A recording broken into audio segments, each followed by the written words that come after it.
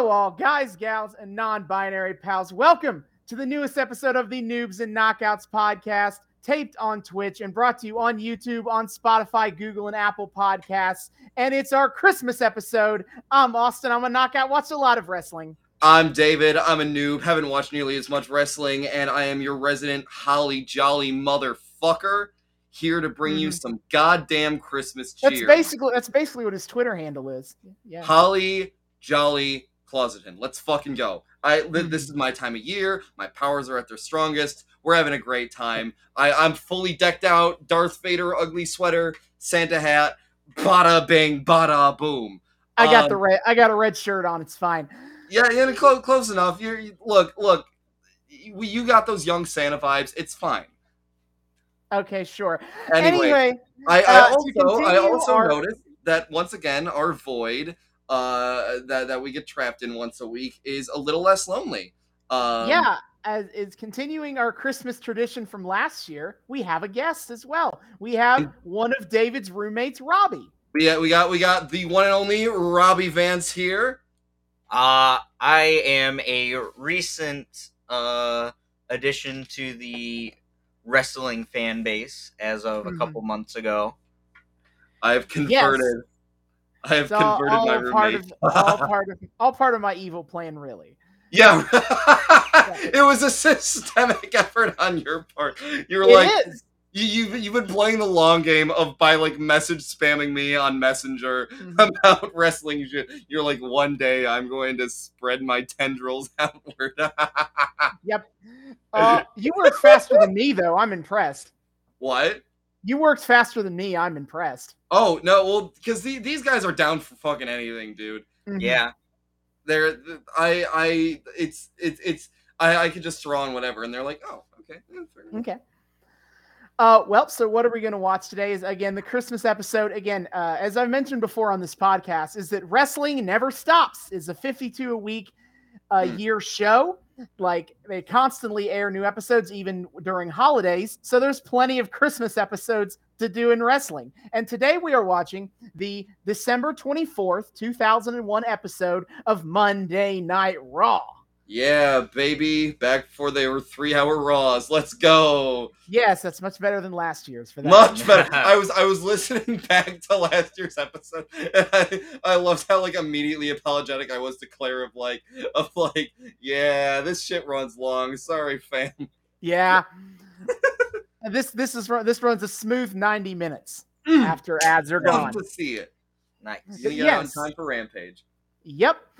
So, storyline wise, this is kind of weird because I don't think any of the storylines really matter that much, but I feel like to understand what they're doing in this episode, you kind of need some broader context for what WWE is like right now, which is an excuse to talk about the invasion. Yes. Okay.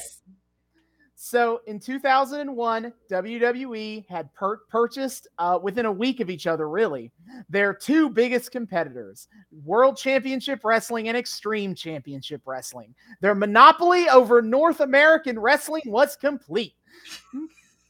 Finally. Not even wrong. The good guys truly got a win on that day. Oh yeah, I love nothing more than letting Vince McMahon have control over an entire niche media empire. Mm-hmm.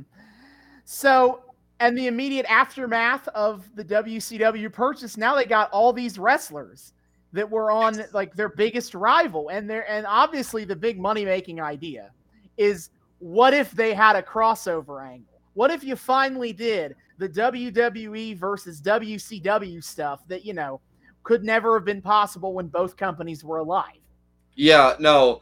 WWF was like, we know we quashed one of the edgiest parts of the NWO, but what if we just did that ourselves now that we own you, and it's definitely going to be as good, right? Okay, that means we definitely have to talk about the WWE incarnation of the NWO at some point, but that's for a later day. I don't wanna. Right. So, and in April 2001, right after they bought the company, they began the invasion angle. To put it bluntly, it wasn't great. It was a bit of a critical failure, and viewership tanked. To be fair, viewership might have tanked regardless, but that's a whole other story. Well, yeah. I will talk about what went wrong with the invasion angle, at least in two respects that are important for today. Is number one is when WCW got bought out. Remember, WCW was owned by AOL Time Warner. And so the big name wrestlers in the company had these big fat contracts with AOL Time Warner. Now, WWE could have bought out the contracts to all of those wrestlers, but that would be expensive. And at this point in time, Vince McMahon is also trying to fund a football league. So we're not gonna do that. I forgot about that. Wait, you knew about that? Yeah. The XFL. Wait, what the fuck? Yeah, the XFL. Wait, That what was the also- fuck? Yeah, Wait, the XFL. Yeah. Wait, Austin, is this the thing you've talked about before? I've probably casually mentioned the XFL, yes, because Vince McMahon lost a shitload of money off of it. Yeah, they just retried to do that a couple years ago. They tried it last year, and then COVID happened, and it fucked Yeah. up again. Good. Fucking And now- good. And now The Rock owns it, so we're probably going to get a 3.0. What the The fuck? Rock. What? Okay. That's a whole other thing. Yeah. But Wait. basically- I do have one question about the contracts. Does that include like the Scott Hall, Kevin Nash contracts? I'm going to talk about who's under contract that the WWE didn't pay for, but yes, is right now is so again these were very expensive contracts, and the wrestlers didn't really want to get back to work because then they get paid a fuckload of money to do nothing and sit at home, so they're cool with that. Mhm. So here is a brief list of some names that are not part of the WCW invasion angle: Hulk Hogan, Scott Hall, Kevin Nash, Ric Flair, Goldberg, What? Sting, Scott Steiner. Thing? No. Yes, all of the biggest names in WCW weren't there, except for Booker T and Diamond Dallas Page. They both felt that their stock would drop if they both wanted to come in and get started immediately and kind of start getting back. They thought they had momentum and they could get featured on TV. They wanted to keep working. Much respect Booker to was them. right. They weren't DDP was treated terribly. He was turned into a stalker of the Undertaker's wife, and the Undertaker kicked his ass, and then the Undertaker's wife kicked his ass. That's Went great. hey. That sounds Look. funny. At least Booker T got treated well. He was treated okay. Yeah. He was treated all right. Pleasantly surprised at that, but sure. But yeah, other than those two wrestlers, we're kind of a bit of the middle of the barrel and the bottom of the barrel of WCW were all we had. Wait. for this. Also, tengo pregunta. Yeah. Maybe I'm getting ahead of where you're of notes you're gonna give during this front half. Doesn't the invasion angle climax with Ric Flair? Ric Flair comes literally the night after the invasion angle ends. Okay, sure. Great. So then what they do is to kind of fix the issue. They start bringing in ECW guys. You know, Rob Van Dam, the Dudley Boys. I'll probably talk more about them. Hey. Taz, Team Taz. Wait, Team Taz? Taz was in ECW. He was a big ECW guy, so he was brought into this storyline to be part of it. Oh shit! Okay, I love Yeah. seeing like guys I follow in contemporary days like pop up Yeah. randomly and old shit. And so they did the WCW and ECW combined to become the Alliance, and they're going to Wow. destroy the WWF. And when that didn't work, then we also had defections. The biggest name defection, we had WWF wrestlers jump ship to join the Alliance for reasons I don't know. Because a lot of them, the ones who jumped were all wrestlers who, by their own admission, had a terrible time working at WCW. But, you know, I guess fuck Vince McMahon, I guess. I don't know. Maybe Vince McMahon was just worse. You know I what? guess. That's not even entirely impossible. Right. And the biggest name defector was Stone Cold Steve Austin joining the Alliance to fight Vince McMahon. Okay, well, Again. actually, that tracks. Yeah, for that his checked character. out. It does. But there comes a problem is I'm going to pull up Survivor Series 2001. That was the pay-per-view where they had the match to determine which company stays and which company goes. Winner, and I'm going to tell you the teams, and I'm going to tell you what company they worked for when this whole storyline started, and see if you can figure out the problem here. Okay. The team WWF was The Rock, Chris Jericho, The Undertaker, Kane, and The Big Show. They were all in the WWF when this started. Okay. Mm-hmm. Okay. Versus The Alliance, Stone Cold Steve Austin from the WWF, Kurt Angle from the WWF, Rob Van Dam from ECW, Booker T from WCW, and Shane McMahon from the WWF. I see the issue. Wait, what the fuck is Shane doing with the Alliance? That is a good transition to another problem. Oh no. Despite the fact that Paul Heyman was working as a commentator, the owner of ECW, Paul Heyman, was working as a commentator for the WWF during this time, and within a year, Eric Bischoff, the president of WCW, would become an on-screen authority figure for the WWE. Me and David covered this last time. They weren't involved in this invasion storyline. Instead, they made Shane McMahon the storyline owner of WCW, and Stephanie McMahon the storyline owner of ECW.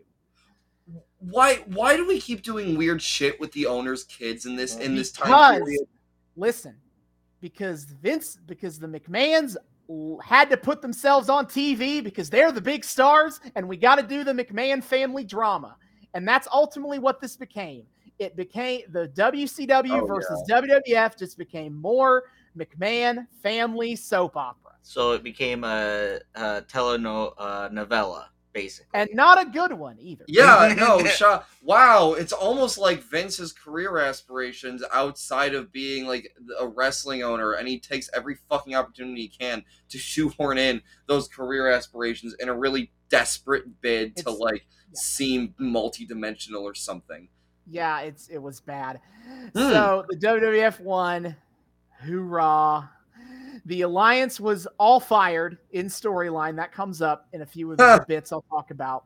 Everyone was storyline fired except the people who were champions and one wrestler, Test, who is just a big beefy dude. Oh, that motherfucker. He won a battle royal so that he got immunity. He couldn't be fired. But everyone else in the Alliance was kayfabe fired, and they were and the ones WWF liked, they brought back in. But to move into the night after, to get to the Ric Flair part, the night after the Survivor Series pay-per-view, Vince McMahon was on his most gloaty feeling. He just spent the whole night just cutting promos and gloating about how he finally wins. Yes, the meme. He boots Shane and Stephanie off the show. They're gone. Get out. He has won, and then out comes Ric Flair, who reveals, and I can't believe this had no build-up. They just kind of did this because you listen to the promo, it sounds like there was a build-up. But I've heard this promo before, and there's not. There's no mention of anything that Ric Flair talks about before. But Ric Flair comes out, and he's like, Shane and Stephanie sold their shares of WCW and of the WWF to me, to a consortium, and the consortium was me. Yeah. So we're partners. And so right now in storyline, Vince McMahon and Ric Flair are co-owners of the WWF. The consortium was me. Okay. I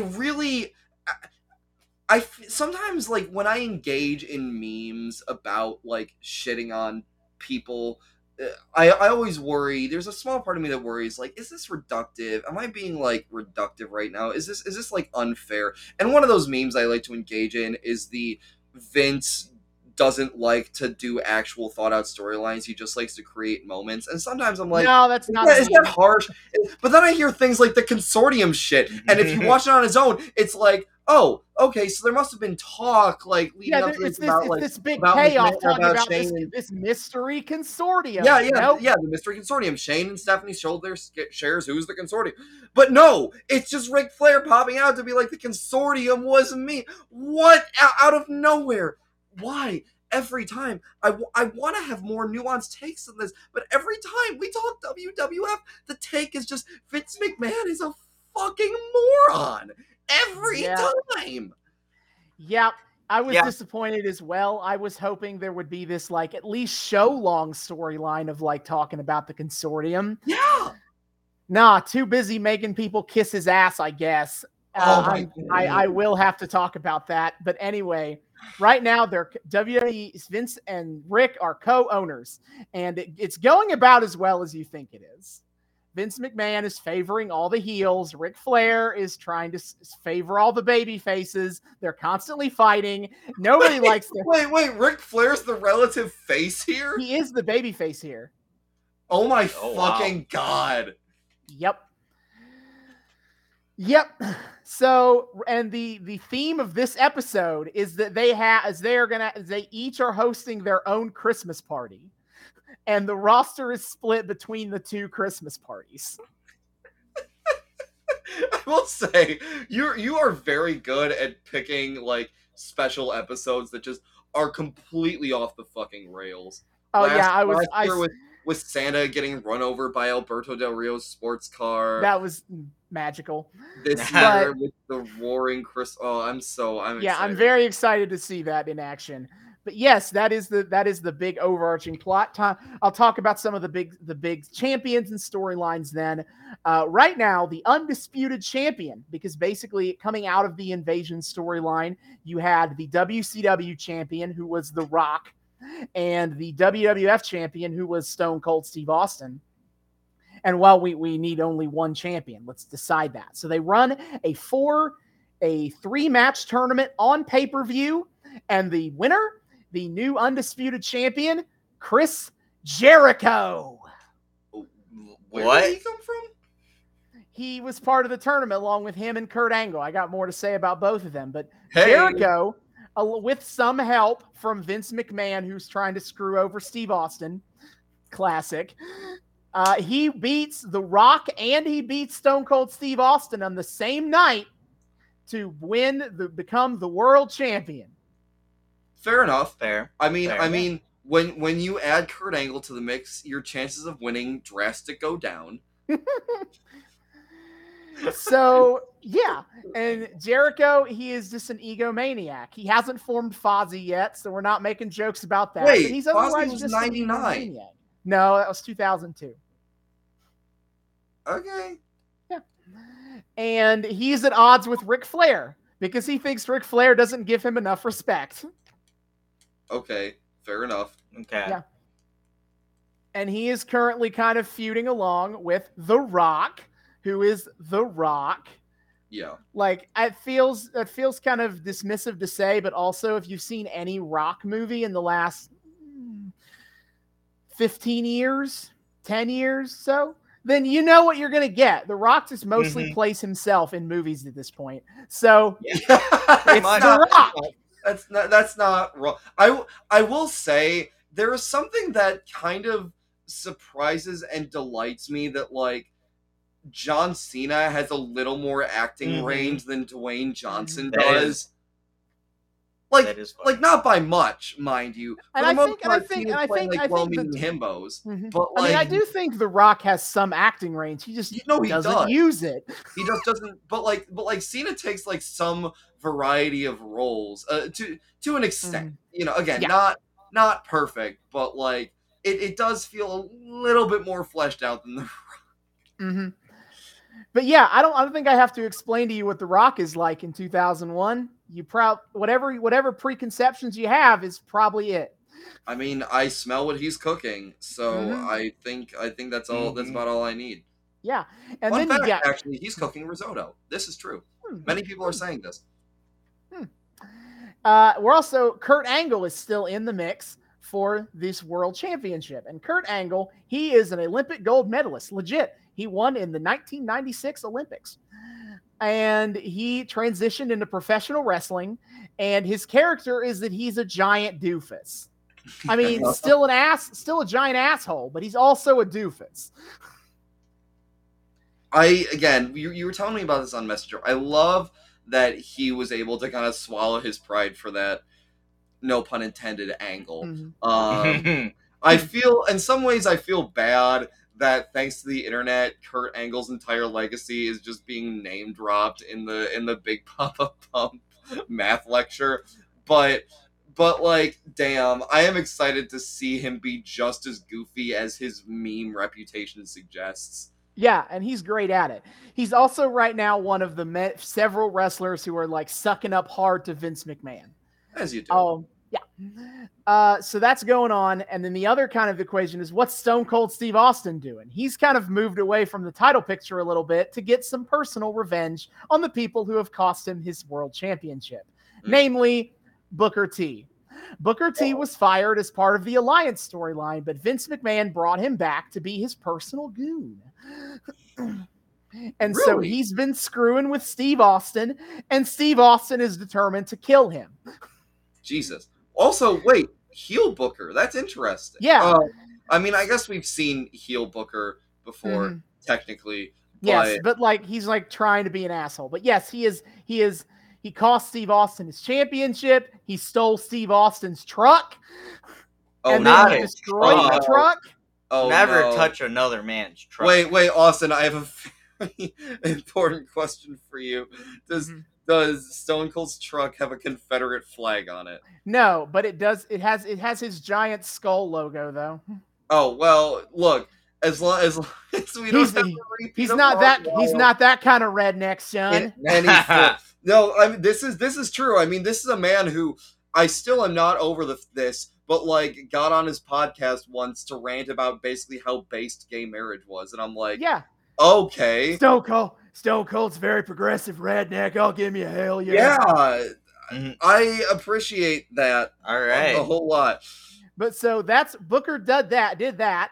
And then Stone Cold chased Booker T down to a supermarket and beat his ass. It was hilarious. And then Booker T tried to hide in a church, and Stone Cold showed up and kicked his ass. Of course. You got it. This sounds like a proto R-Truth sort of situation. How so?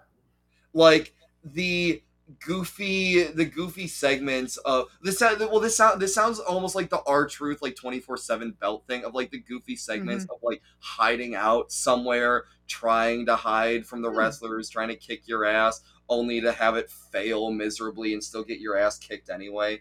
WWE used to lean a lot more into on location kind of skits. That's fair. I will say the R-Truth stuff took place completely like backstage rather than like at actual places.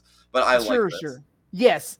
So Booker T is trying to not die at the hands of Stone Cold Steve Austin. He's only somewhat succeeding at this. And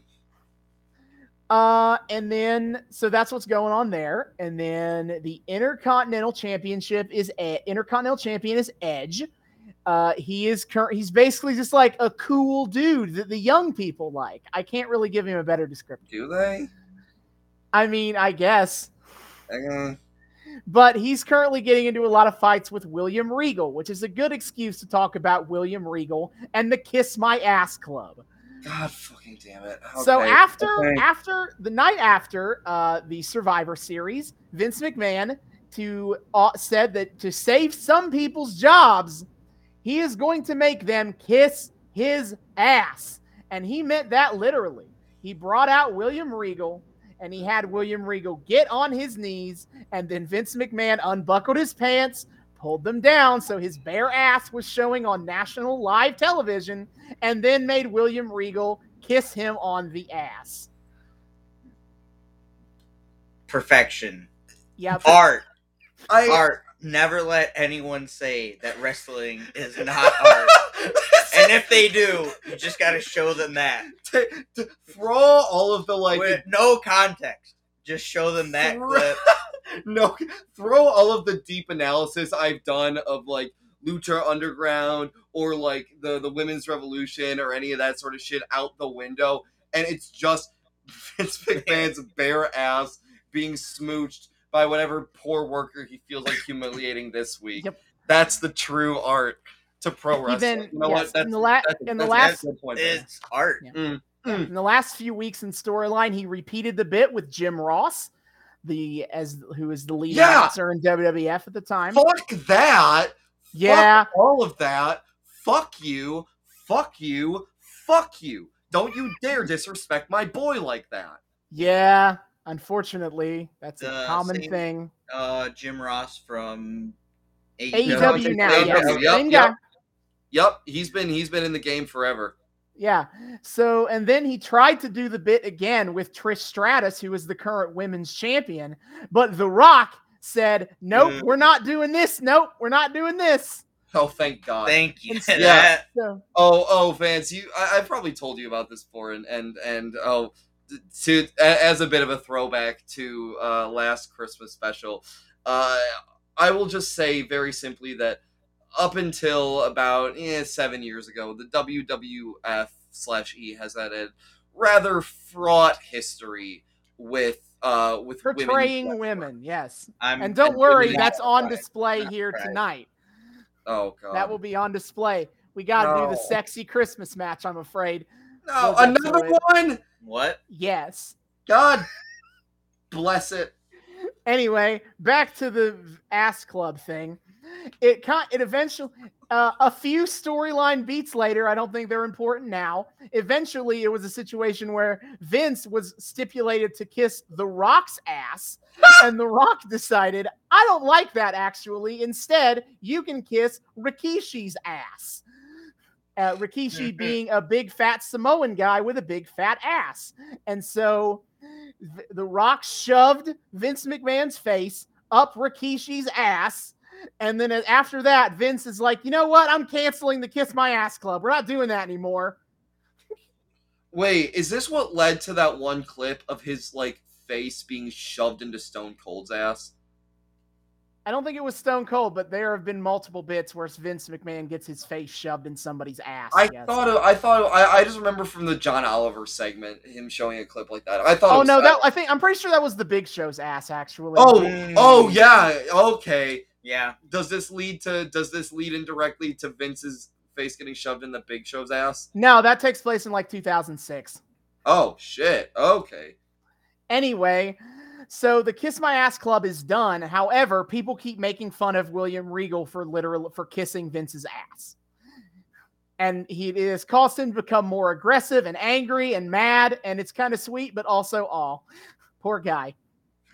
Just trying to protect his job, and now everyone makes fun of him. Aww, indeed. The European champion is Christian Cage for the AEW people here to know who that is. And right now he is kind of hanging around as he's a European champion who acts like he knows a lot about Europe, but he really is kind of bullshitting it. Best described in a conversation that was had by Rob Van Dam, who's a stoner, and that's why his answer to this makes sense, is he asked in an interview, Rob Van Dam's like, yo, put your European championship on the line against me. And Christian answers like, oh yeah, you can't be the European champion. What's the capital of Belgium? And Rob Van Dam answers, waffles. Of course he does. Of course he does. Of course. And then Christian goes, that's not the capital of Belgium, you moron. And then Rob Van Dam's like, well, what is the capital of Belgium? And then Christian, he pauses and he's, I'm not going to tell you the answer to that. I feel like this is like the opposite of the U.S. champion trope, where the non-American gets it, and they build heat off of shitting all over America and being dumb, being mean see to that. America. And but instead this is they get the European championship, but they don't know jack shit about Europe. But also I feel like this is played for charming babyface points rather than he's a heel. Christian's a heel. Oh! Okay, well, that's a nice little surprise. For being obnoxious, yes. Yeah. The Undertaker is the hardcore champion. Nice. The hardcore championship being what you think it is. No rules. And the Undertaker, I bring him up just to say he is currently, despite his name not being, this is not his goth dead boy phase. This is motorcycle redneck Undertaker. Right now. Yeah. He had a motorcycle redneck phase. I knew that. Okay, I forgot about that. I knew that. I always Yeah. forget about that because I'd rather not think about it. Yeah, I don't love it either. And so he's just kind of doing his thing, kicking people's asses, as you do. As you do. Yeah. As he The does, tag, yeah. yeah, the tag team champions are the Dudley Boys from ECW. They're the tag champs. I told David this backstory, but for the benefit of Robbie, the Dudley Boys are basically two dudes in ECW. Their gimmick is that their dad, Daddy Dudley, was a traveling salesman who had sex with lots of women, and so they're all half brothers. It's a whole big clan of them. And the Dudley Boys, that's their thing, and also they like putting people through tables. Let's go, Daddy Dudley. I still am having trouble wrapping my head around the fact that they went with actually an angle like that. Like, it's so deeply corny that's like, even I thought that might be like too much, but no, it's a classic. Never goes out of style. No, always works. Does it?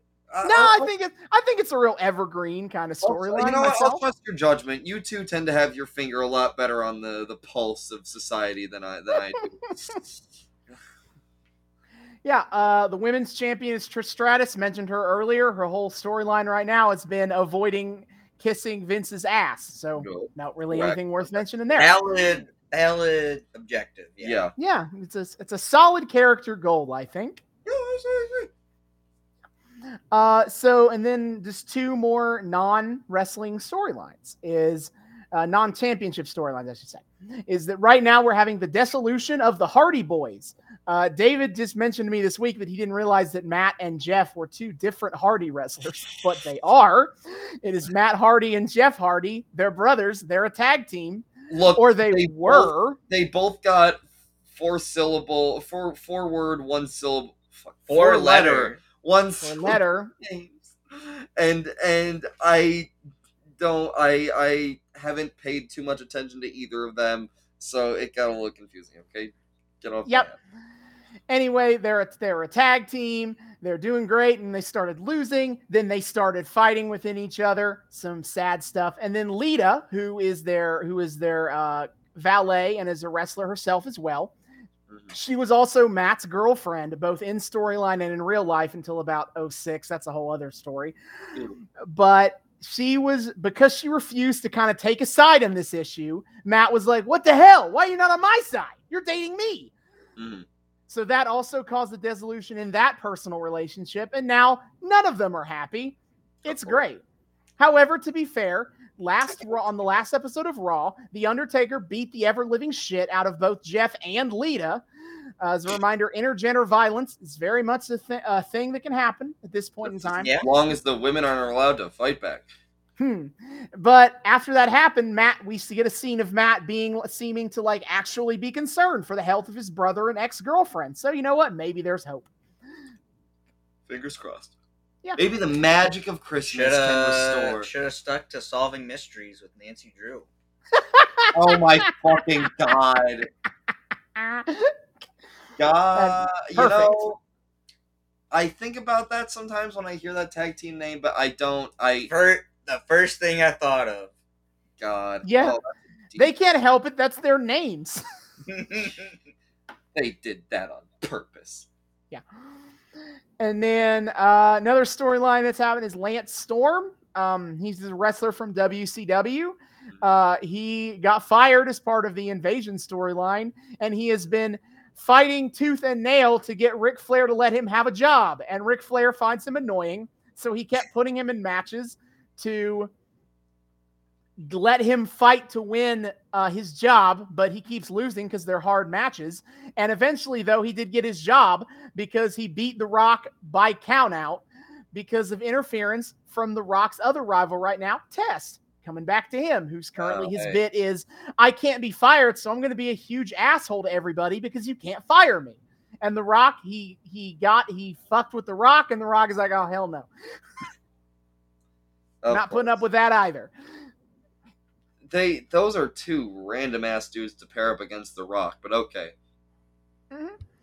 And so, yeah, that is where the Monday Night Raw is right now in 2001. All right. Wow. And so, if you would like to watch the December 24th, 2001 episode of Monday Night Raw as well, you can do so at peacocktv.com, WWE's current U.S. streaming partner. For $4.99 a month with ads, $9.99 a month without ads. You can get all of WWE's back library, including every episode of Monday Night Raw. If you're outside of the U.S., the WWE Network, which is $9.99 American, should still work. Or with a VPN, because fuck Peacock. VPN, it's occasionally work. Can't guarantee. Oh, well.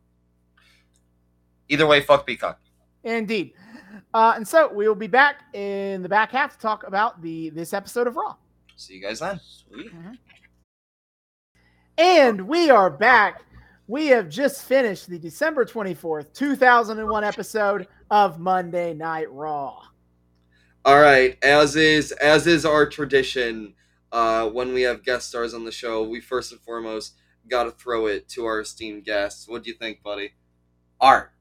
High art in its purest form. Pure. So the reason, because the intelligent media analysts that Austin and I are, we like to have reasons for bringing guest stars on. As I told you, when Austin told me that this was a story of two competing Christmas parties, I knew I had to get some leading party experts, some people who really knew how to vibe with people, with women, and with alcohol. Clearly, so I had to get one of my boys in here. There are no finer. So I need your expert analysis. What was the vibe on these Christmas parties? What do you think of them? Was there a clear winner? What did they do right? What did they do wrong? Give us the rundown here. So they were two different vibes. Mm-hmm. The Vince McMahon had that, high class, everybody secretly hates each other. True. It's a company party. You can't. If your company is run by an idiot. Fair, valid, correct. Whereas Ric Flair's company, Ric Flair's Christmas party, that's the Christmas party, with the boys in your shed in the barn. They had that the cheap beer where everyone's drinking essentially Bud Lights or Coors or whatever, the cheap stuff, but it's water. It's essentially water. Whereas, Vince McMahon had the high class, champagne bottles. He got the punch bowl. And punch He did have a bowl, punch yeah. bowl, yeah. So, me personally, I prefer, the backyard party kind of vibe. Mm-hmm. Chilling with the boys. Oh, speaking to my very soul. Yeah, I agree. As fun as Mae Young getting on the stripper was, I think I got to go with the Ric Flair party. Yeah. No, I'm here for it. I'm here for it. So that's the overview of the parties overall. Plus, I gotta say, Tajiri was a much better Santa Claus. Oh, he gave out gifts. All Bubba Ray did was have Stacy Keibler sit in his lap and he drank beers. Yeah, seriously. Which fair, but if you're gonna put on the red suit, you gotta put in the work. Yeah. Which luckily was thematically represented later on in one of the very high art affairs that we had going on this episode that we'll touch on. Oh yes. That we'll touch on later. Oh man, did this episode have some truly to your point, Robbie, some high art. I cannot believe the genius that went into such concoctions as the eggnog match and the Ricochet squashing someone match. Real classy stuff. Yeah, can you tell this was an episode? Can you tell this is an episode that aired on Christmas Eve? Yeah. And and the eggnog match just teenage boys, Teenage boys and Jerry Lawler. A teenage boy came up with that idea, Yeah, like Wait, I wait, think. wonder if I this mean, is like a I Michael want to save some of my deep analysis on that eggnog match. Well, yeah, when we yeah. Get to it, Although but I do, to Robbie's point off the bat, I do have to wonder out loud if this is one of those, like, you know how back during the days of the Disney Renaissance, the height of the Michael Eisner reign, Sure. he relied on his teenage son to figure out what was hip with the youths. Hey, it worked for the Disney nightclub now, didn't it? I wonder if Vince strolled into Shane's room one day, and Shane is furiously trying to stuff a magazine under his pillow, and Vince is like, I'm trying to come up with something really good for the women's match for the Christmas episode, but I can't. It's been killing me. I want to really create something deep and meaningful. And Shane's just like, I don't fucking know. Have him roll around in eggnog as he's like slowly trying to like push his dad away. And Vince is like, that's brilliant. I want to emphasize this whole conversation happened when Shane McMahon was 31. My point still stands. Yes. Look, if Jerry Lawler can still be a teenage boy in his fucking mid-40s or whatever here, Shane McMahon can still be a teenage boy at 31 years old. Yeah. Which, hey, speaking of the eggnog match and Jerry Lawler, as soon as it was announced, it's like, I wonder what was literally the first thing they advertised on the show. Yeah. This is a show. This is a show that from the beginning had a world championship match scheduled. Yep. And the first thing they advertised was we're doing the eggnog match. Was boobies in eggnog. Like, how can we make mud wrestling Christmas themed? They pulled it off with Thanksgiving with the gravy bowl. And sometimes they just do mud wrestling, but they got to do Christmas theme. Eggnog is the best we got. Derivative. Because we can't get snow in here.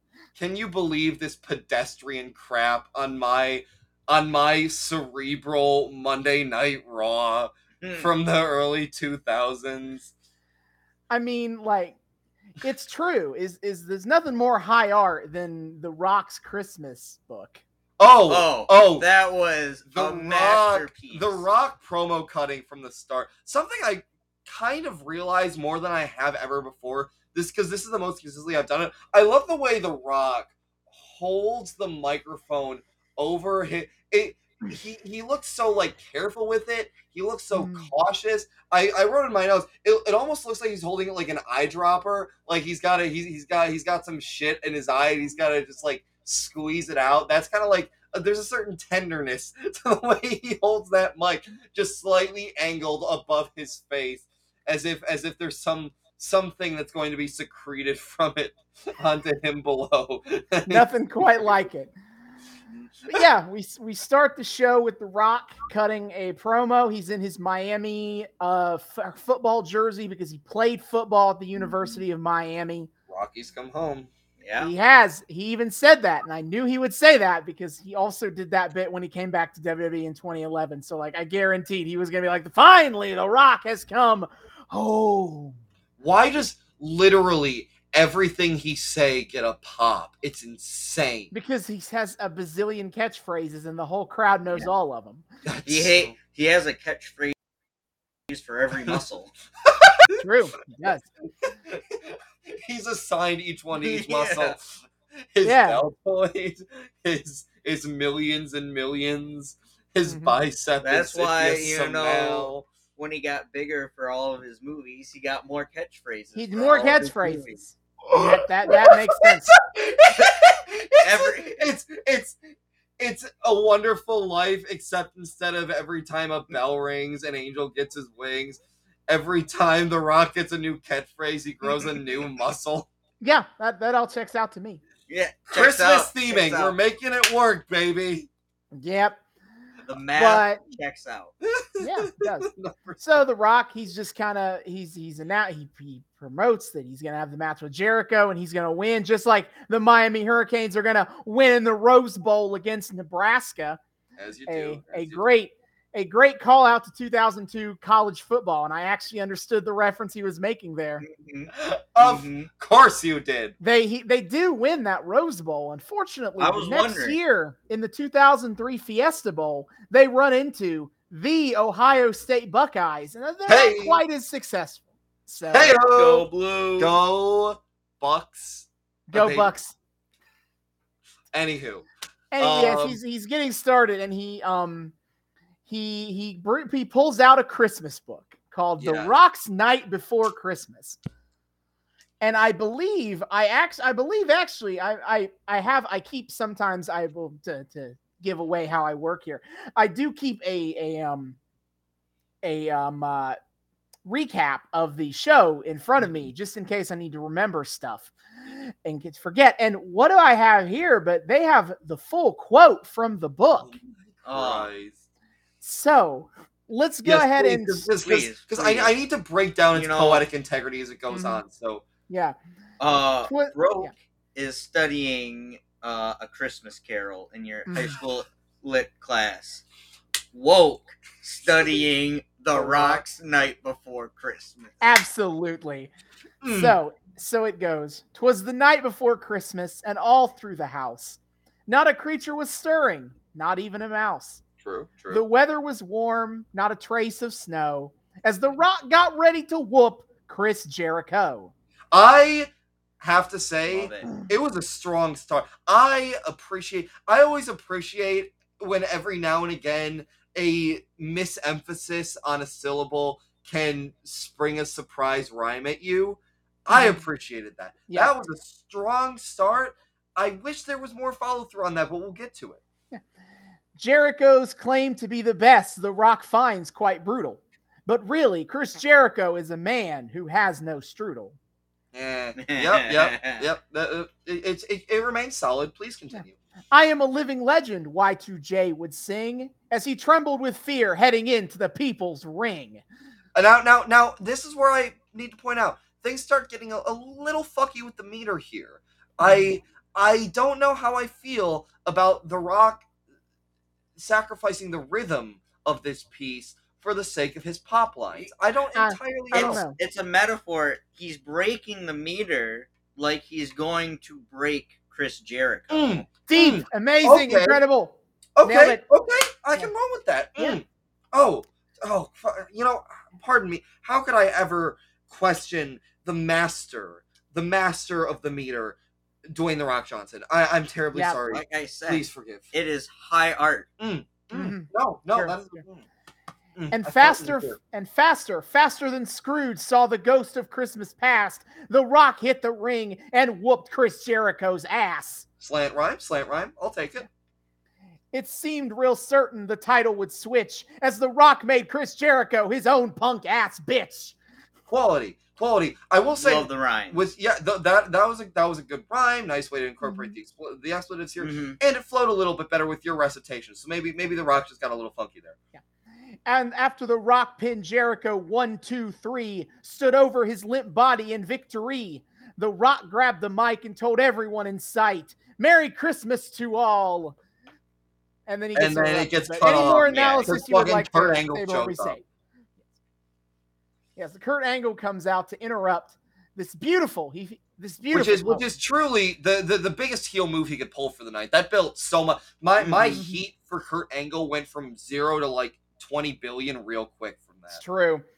So he comes out and the crowd immediately starts chanting, "Angle sucks." Yeah, correct. As you do. Then Angle, he starts out by talking about Christmas, and he talks about Santa Claus. He says, he sees you when you're sleeping. He knows when you're awake. Santa Claus is a pervert. Yeah, and then we cut to a dude in a full Santa suit in the crowd who looks very offended. Yeah, how dare he? You can't go after Santa Claus my boy Santa like that on his day. No. I'm wearing his swag. I mean, we pull for the guy. Yeah. It's Angle. Again, the heel heat. He's ruining Christmas. He He's is. fucking grinching it up in here. I don't appreciate. How Angle stole the title. And he's not even singing the damn song. If he Yep. sung the song, I'd appreciate it. But no, But he half-assing it. he continues on that he has the favor of someone even more powerful than Santa Claus, Vince McMahon. Yeah. And Yes. he tries to say what gift Vince has given him tonight, but everyone starts chanting asshole at him. Interrupts him, and he tries to interrupt back, and The Rock cuts in and goes, you need to sit there and let the people finish calling you an asshole. See, this is why he's the people's champion. The voice of the voiceless. Yep. The voices that want to scream asshole at Kurt Angle. Yep. So they continue. Also, this is at this point, I think. No. We get what the gift is, and then we get the line. Yeah. When Angle finally gets to talk again, he explains that the gift is that he has been added to the World Championship match in the main event. So now we added Kurt Angle to the mix, and it's now a triple threat match. And The Rock's chances of winning drastic went down. I'm sorry. I will never, ever, ever be done with that meme. People must be so tired of hearing it. I don't care. It's so good, and it always applies. But yeah, so he reveals this, and JR, I think, on commentary, makes a comment about Ebenezer McMahon ruining Christmas for The Rock by doing this. And I at this juncture, Austin, I must make a bit of an impromptu request, a Vince McMahon move, you will, of booking our own show in the middle of the show, in that I would like to formally introduce a segment that I've technically done quite a few times in the past, but I'd like to officially formalize it, of help David go off on a crazy tangent of developing a weird new idea based on a random throwaway line in the show. So with Ebenezer McMahon, this clearly is a great place to start for a WWE adaptation of A Christmas Carol. Vince McMahon gets visited by 3, technically 4 ghosts, and hopefully maybe learns to change his ways, except probably not, because it's Vince McMahon. He doesn't ever seem to learn from his mistakes, ever. So clearly Vince McMahon is our Ebenezer Scrooge. Easy. I determined later on, during a video package that I'm sure we'll briefly touch on, that Undertaker, of course, needs to be Christmas Future. Okay. Yeah, okay. Undertaker needs to be Christmas Future. Okay. I mean, isn't there also, in some versions, a character that's an Undertaker? A bit character that we kind of see just to be, like, add to the creepy effect, but he's not actually a substantial, like, role. I mean, I feel like the Undertaker could play both, you know? Oh, yeah. Well, the one you gotta have the hood over. Yeah, right? yeah. So, like, yeah. The unspeaking big dark. Well, yeah. Actually, though, I feel like Paul Bearer should be the. Paul Bearer, should be the Undertaker, that's ironically, fair. at that point. That's fair. Yeah, So- I know I will say though, I know he's supposed to be unspeaking, but also it would be hysterical if Ebenezer, he does his bit of like, is this future that is to be, or is only a power, whatever. I don't know the quote. But you know what I'm asking. Is this the are these the shadows of things that will be, or things that might be only? And you could have had Paul Bearer go, oh yes, would have been hysterical. That would be great. So we need a Christmas past and a Christmas present at the very least. And I will say we can pull from any era we want. I will add that caveat, because Vince McMahon as Ebenezer Scrooge is fucking evergreen. I feel they made this joke in a show. I feel Taz should be Tiny Tim. Absolutely, I'm into it. Absolutely. And it's also perfect because the biggest thing about ECW, besides it being like a cult following, is also that Paul Heyman never made a goddamn cent in that thing. Wrestlers constantly never got paid because they never made money. So it fits that Tiny Tim, Taz is Tiny Tim because he's also broke. Oh no. I really like that. So then who is our Christmas present? I feel like it has to be one of the like giant superstars, but I don't know if are we pulling Rock? Are we pulling Savage? We pull in we pull in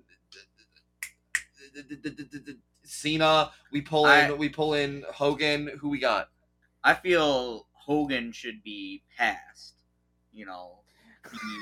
Because he was like he's the classic. The classic Christmas you present. know. Yeah, I could see that. And Or another Hold on, classic let me wrestler. tell you something, dude. Come remember the lights of long ago, brother. Brother. Yeah, I just all I know from that era is Hulk Hogan. So Yes. Yeah, but that fits. And Cena is the Ghost of Christmas Present. I think that could. Oh work. I could see that. Yeah. Big jolly motherfucker. Mhm. Now all we need is the beleaguered. All we need is the beleaguered middle management. To Jim fill in Ross. Cratchit. Jim Ross. Jim Bob Ross Cratchit. is Bob Cratchit. Oh, that's yes. perfect. The shit that Vince McMahon made that man deal with. Absolutely. All right, boys. For God's sake, Vince, it's Christmas Eve. Every idiot who comes around with Merry Christmas on his lips should be boiled with his own turkey and buried with a stake of holly through his heart. And anyone comes around with Merry Christmas on his lips can kiss my ass. I love it. We've pitched it. Let's take it. Let's take it to you- McMahon himself. All right. You're gonna work. This- You're gonna work on Christmas, Bob, or you're fired. Yes. It's so Wait. One more. Who's Jacob Marley? Jacob Marley. Who would be a good Jacob Marley? I feel like it has to be Eric Bischoff. But they weren't business partners, though. Well, no, but his company died real hard, and he can be there to warn Vince about how if he doesn't change his ways, the same will happen to the WWE. I kind of actually like Gorilla Monsoon in that part. I know that's a really reference. Okay, David would no, I get, can get on board but with I think that could fit with that. I can. You may be a bit of undigested beef. Oh, come on now. Oh, come on now. Yeah, great. It's perfect. All right. This concludes the first official and holiday segment of Help David Develop His Bullshit Ideas. Yes. Yes, Hopefully Bullshit everyone is ideas are still my bread and listening. butter. Oh, man. Oh, hell yeah. I'm so happy. Mm-hmm. And so after this, we go to the first Vince McMahon Christmas party segment. Yeah. Yeah. And it looks lame. It looks fucking lame. It feels very sterile. It feels like Like I said, it feels like company Christmas party. Yeah. Very boring. Yeah. I will give them that was a nice subtle little touch, assuming it was intentional. That I feel like I feel like it was definitely intentional that Ric Flair's party was more fun than Vince's. Mm-hmm. Yeah, I'm kind of here for the like solid like little subtle touches that emphasize that. Yeah. Mm-hmm. I'm into it. I think it's important to bring up that this is when Vince brings in the reindeer. Yeah, the strippers. Yeah. The reindeer Yes, strippers. the reindeer that are strippers. Yes, because not remotely reindeer. No, that and They that. didn't even put on the antlers or anything. Seriously, they didn't. They could have at least. They put no effort into the theming. All right, Zero. At least effort. Stacy Keibler put on a Santa Claus costume. Right. Yeah, Yeah. exactly. Mrs. Claus, Speaking of which, Bubba needs to chill the fuck out right now. I'm actually now kind of I think I'm confused about the relationship between those two because like Stacy Keibler right now is the Duchess of Dudleyville, so I assumed she was like the girlfriend of the two of them, but then she wasn't into the advances here, so like now I'm not sure what. No, this she relationship was is kind of in. Oh, well, she stopped him right there. And yeah. So it's Maybe like now she's I'm not sure into what that it is. in public, Oh, that's Maybe that's true. Maybe that's it. You're right. That's the public's a limit for her. Didn't think of that. Okay.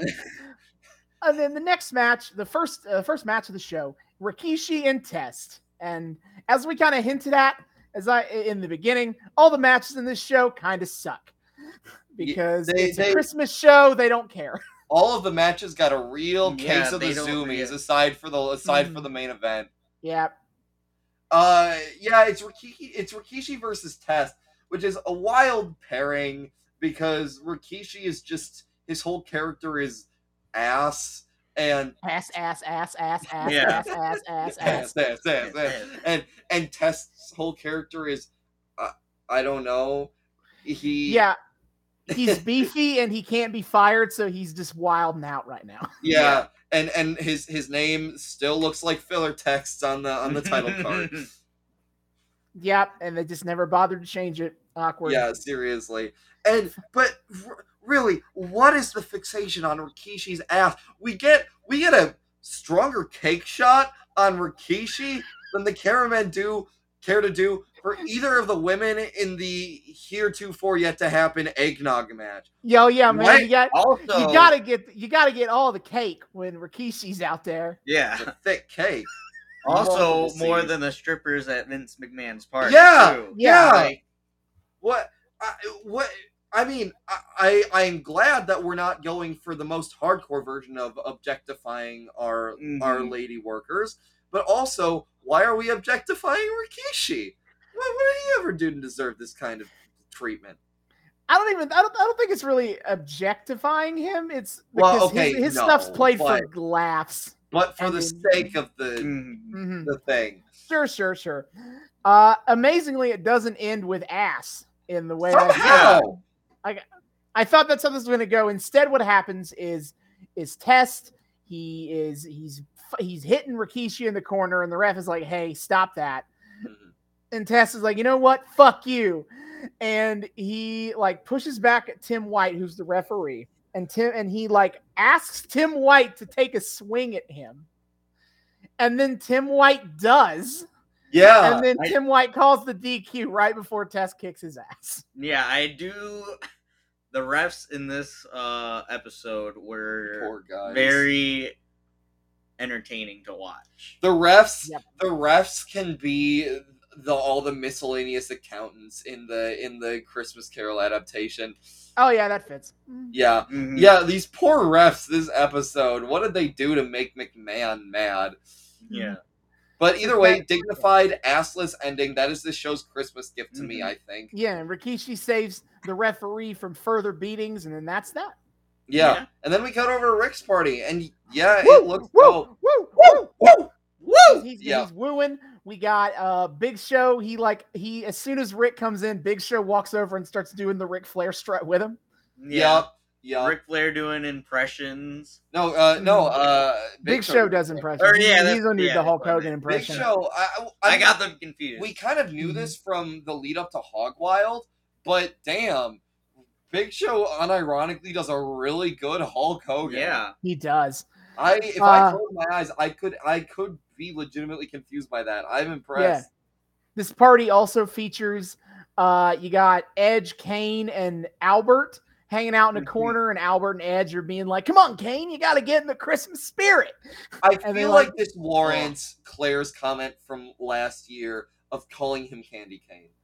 Yeah, I see it because they put him in the Santa hat, and it's fun.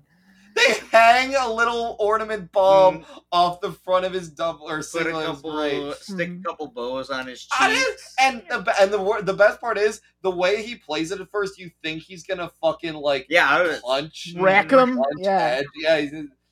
But he kind of gets into it. Yeah, which is again why Kane is my favorite, and I love the fact that we've now for 2 Christmas specials had Kane weirdly being in the holiday spirit in his own caney way. Yeah. And then the holidays. True. And our Santa Claus in this party is Tajiri, who's the Cruiserweight champion. Forgot about him earlier. Yes. And he also has a woman in his lap, but to be fair, it's his girlfriend, Tori Wilson. So yes. But he does gift her lingerie in the middle of the party. At least it's consensual. At least it's consensual. It's true. I'll take the victories where I can get them. You should. No, but yeah, he seems like he's making for a great Santa, as Vance was saying earlier. I do like though how easily put off he seems like he gets about yeah. things going on around him. He's a little bit of a shy boy, yes. Yeah. Oh, soft boy. WWE actually saying soft boy rights? Damn. There was once a time this show was for me, but that time is no more. Let's see. Then Vince had another party. I think this is when Taz gets the short jokes from Bubba. Yeah. From Bubba, who is maybe 3 or 4 inches taller than him. Is this the one when Mae Young Moolah and Mae Young come in the next time? I think. Oh, okay. I'm trying to remember when they come in. I don't know. I thought they were. But whatever. Then the next match is Billy Gunn and Chuck Palumbo. Billy and Chuck against the headband. The Acolyte Protection Agency, the APA. Which I have to point out, when Billy Gunn and Chuck Palumbo exchange headbands. Oh yeah, they at the Vince party they exchange gifts, and they're both headbands for each other. And they try to do this thing where they're like, "What'd you get me? What'd you get me?" They're both matching headband, except really only Billy Gunn says that, and Chuck Palumbo kind of stumbles over his words, and it's I love the failed attempt at being in sync there. It's let's wear them to the match. Oh yeah, no, that's what they did. Sing. Let's, and Billy Gunn's like, wear them to the match, and Chuck Palumbo's like, yeah, well, we only get one take. You get one take for this. Yeah, we got one shot. Fuck it, we're doing it live. Yeah. So Billy and Chuck, about them, we're not there yet in storyline, so it's probably cheating to bring this up. But they're most famous in storyline for being a gay couple. I'm going to be straight up with you. Wait, I what? kind of made a joke about them being romantic together. No, they're a gay couple, and they even have a gay wedding. And WWE teams up with Glad for this. Wait, until based? Wait, you need to let me finish. Until it is all a big swerve, and at the wedding, they're like, hold on, we're not actually gay. This is all a publicity stunt gone wrong, and we're not doing it. And then it ends with Eric Bischoff sending his goons to beat up Billy and Chuck, and that's the end of the storyline. And Glad was very mad. And Understandable. Walk him and walk. God fucking damn it. Of course. Now we've got a new host for the show. Christ. Yeah. Why? Of course. Why did I actually think? Why did I get suckered into that? They were still doing Gold Dust up until the fucking early mid 2010. What? How did I get okay. But yes, Billy and Chuck, they're not. The storyline isn't that they're gay yet, but we're getting there. God. They do win this. They do win this match, though. Oh God. Either way, yeah, their match with the APA is fun. Mm-hmm. I don't got a whole lot to say about it, but it's got, again, real case of the Zoomies. Is this when Lawler says the line about the mistletoe belt buckle? Yeah. Yeah, that is when that came in. Yeah, please, again. I can't say this enough. This meme has been around since the inception of our show, and it will never die. Shut up, Lawler. Yep. For clarity's sake, he's talking about being at the Christmas parties, and that he's got a mistletoe around as a belt buckle. Workplace sexual harassment via mistletoe. Not the first time in this episode that gets brought up. Not this. Yeah, not the last. Or not either. the. Yeah.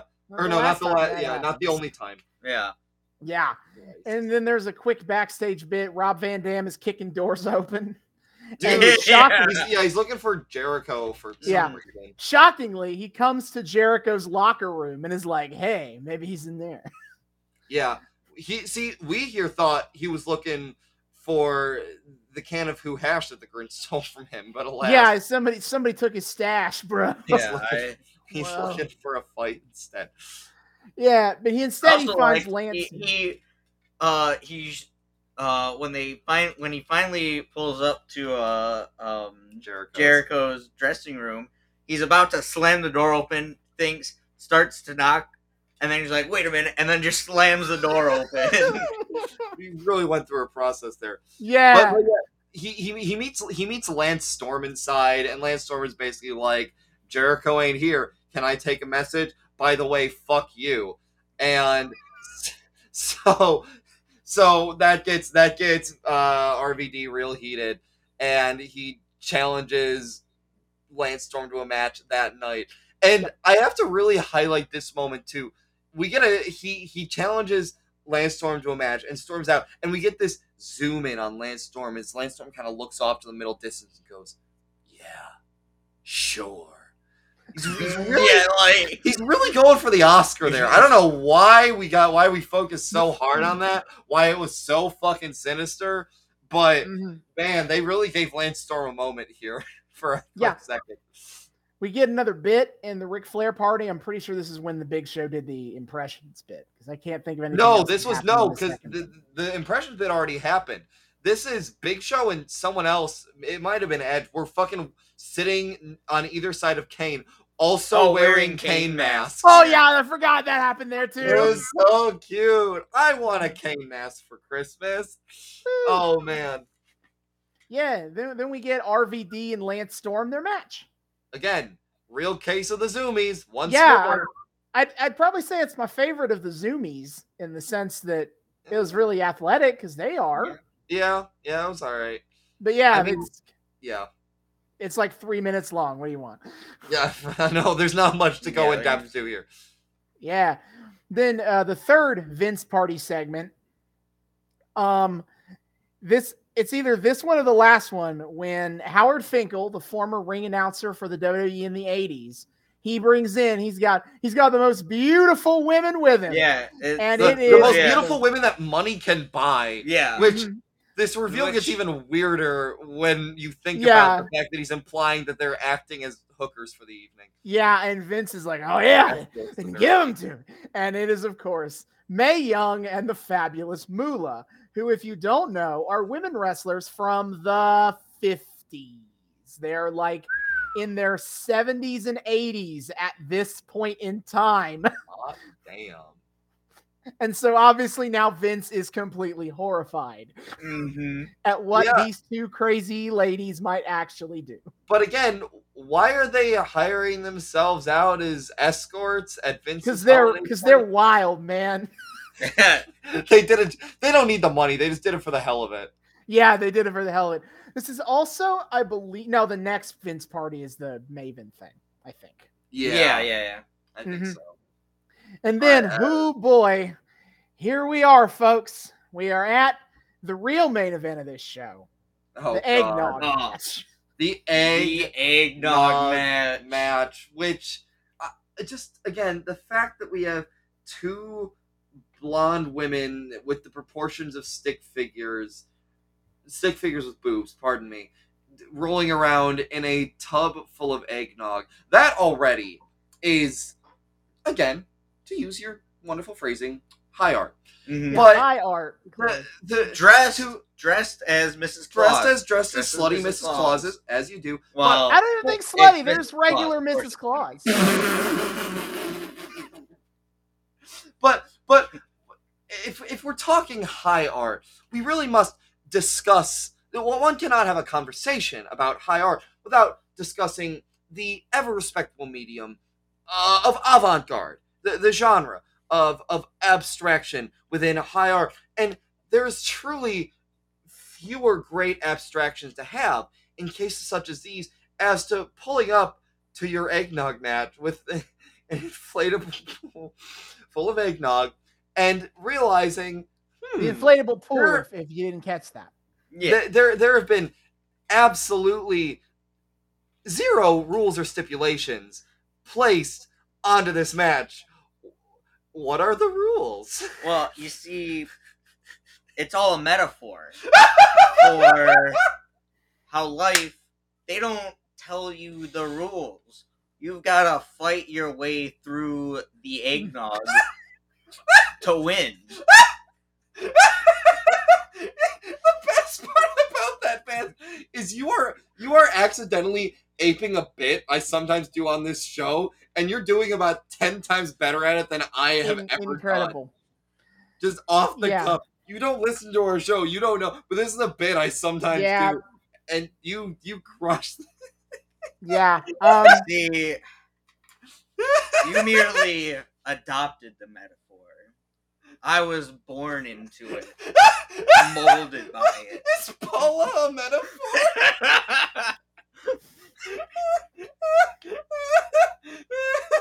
Well, your mom officially can't listen to this podcast now. I don't think she knows what a podcast is. That's scanned. That's impressive. Even Austin's and my mom know what our mothers know what podcasts are. Paula's Yeah. an impressive woman. Incredible. I have a few thoughts about this here eggnog match. First of all, it was very funny watching the ref continue to get knocked over in the egg. I did enjoy that. Another instance of fuck the ref. Also, I've been thinking on this, and I admit I'm not much of an eggnog drinker, but I see eggnog, I think about it, and I think I'm missing why you'd want to see two women wrestle around in it. Like, it just kind of feels like something that would be more gross than titillating.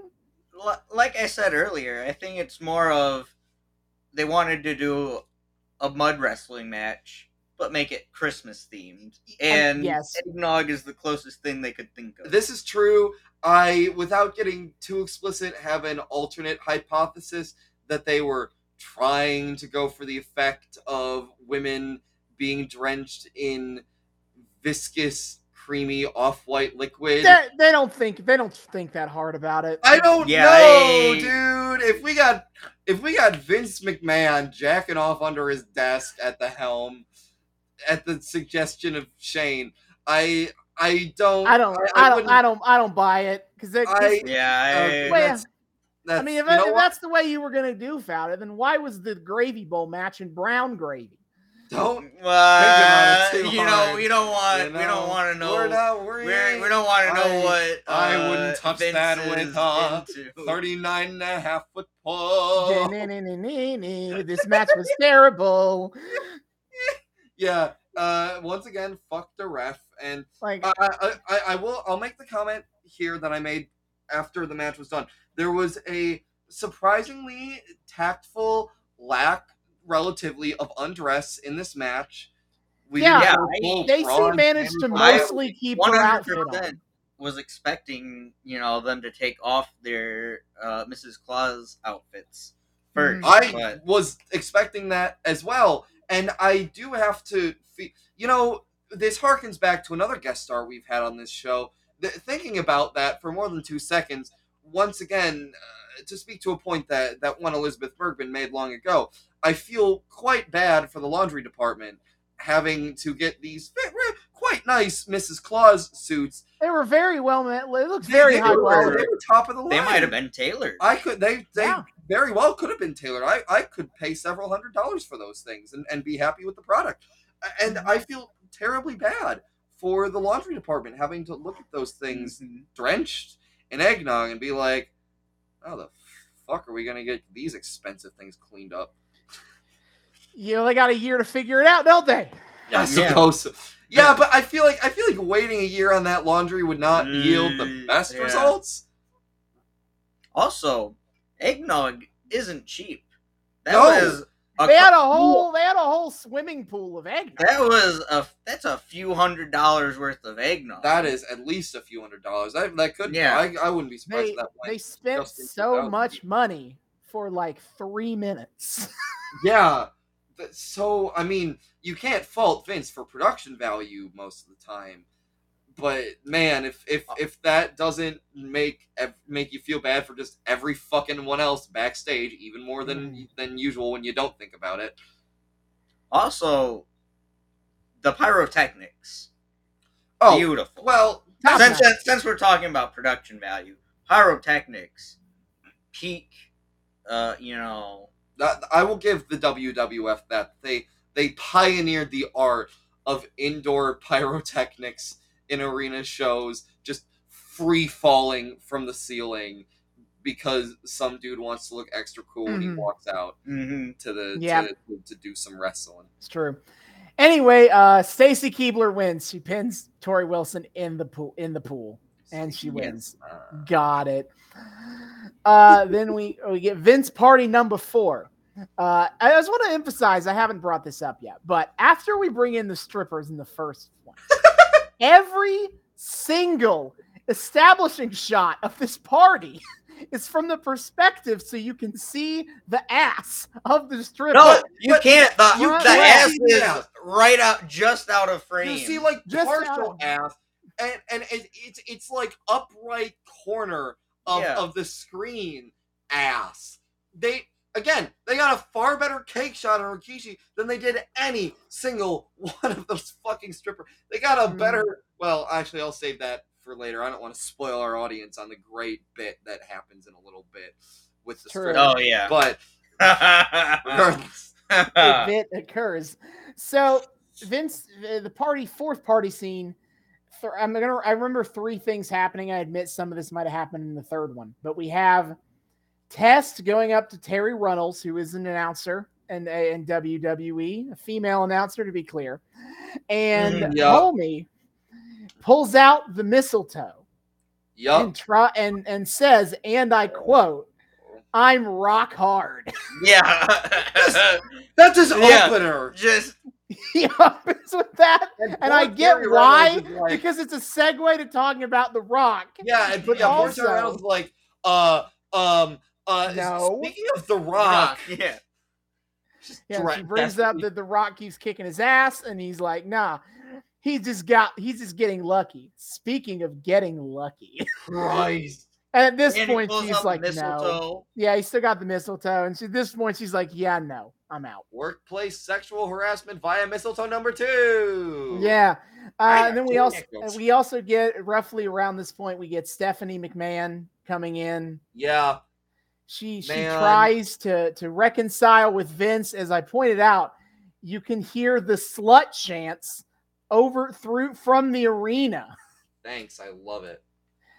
And she gives this whole speech about how she just wants to give her dad this gift, and it's a money clip, and it has his name on it. And she had it monogrammed on one side of it, just the things she really wanted to say, but she just couldn't. Which I kept waiting for there to be a joke, but they played it dead fucking straight. Nah, they do. You were really on the mark with that telenovela comment. It's a telenovela. It literally felt like we got plunged into a soap opera for about 2 minutes. And I'm gonna be honest, like, when I started watching AEW, the little I had seen of wrestling was the WWE. So I was, saw a bunch of clips of Vince McMahon always showing up or doing something stupid. And so I was expecting the owner of AEW to show up a lot more. No, Tony Khan's like never on screen. And I don't think I've ever seen him. Nah, he appears once in a blue moon. Yeah. If that. Yeah, no, they take very different approaches. Shocker. But yeah, we get plunged into a fucking soap opera scene, and the clip probably says "I love you" or something, and Vince is just I assume that's what I assumed it said. I was really hoping it would say "Go fuck yourself." I was expecting it to say "Go fuck yourself" or something. But Vince doesn't buy it at all, and I guess it's up to us to assume. What are you up to? It's Christmas Eve. What are you up to? And he just assumes this is all some ploy to destroy him again, and he throws the clip away, and he's like, "I don't want you in my Christmas party, so get the hell out." Yeah. And she walks away in tears. Yeah, she looks, and he fucking whips around to his party goers and basically barks at them, "Have fun!" And they just go party. Yeah. Yeah, and then at the which I have to say, dumb as that fucking soap opera bit was, I like the touch of Vince's yes men being like, very, very Scrooge at his accountants. Yes. Back at the party, at the Punch Bowl, Mae Young is drinking way too much, so that's gonna come back later, I think. And then we had Maven, who won the WWE reality show Tough Enough, which was a reality show where you trained and if you want, like, trained as a wrestler and you did promos and shit, whatever. What do you do? Stuff you do in a reality TV competition. And the winner got a WWE contract. It has been very good at picking winners to have major stars in WWE. And of course, by that, I mean no winner of the show has ever gone on to any notoriety. Poor Maven. They tried. And he's just getting interviewed, and he makes a casual mention to the supermarket fight between Booker T and Stone Cold, and he thought it was funny. And Booker T overheard, and he's like, "Tell me you did not just say that." And he picks a fight with Maven. He swears he's gonna kick his ass later. Yeah. Yep. So again, I probably beat this dead horse way too much, but just once again would like to point out 2 separate matches now falling into Vince's lap in the middle of his goddamn show. I guess in this case he's too busy hiring strippers for his Christmas party to focus on booking his show properly. I kind of like it. I think it's it feels like, if you ever played the newer Mortal Kombat games, where there's a little cut scene and then someone comes in and that starts the classic Mortal Kombat fight.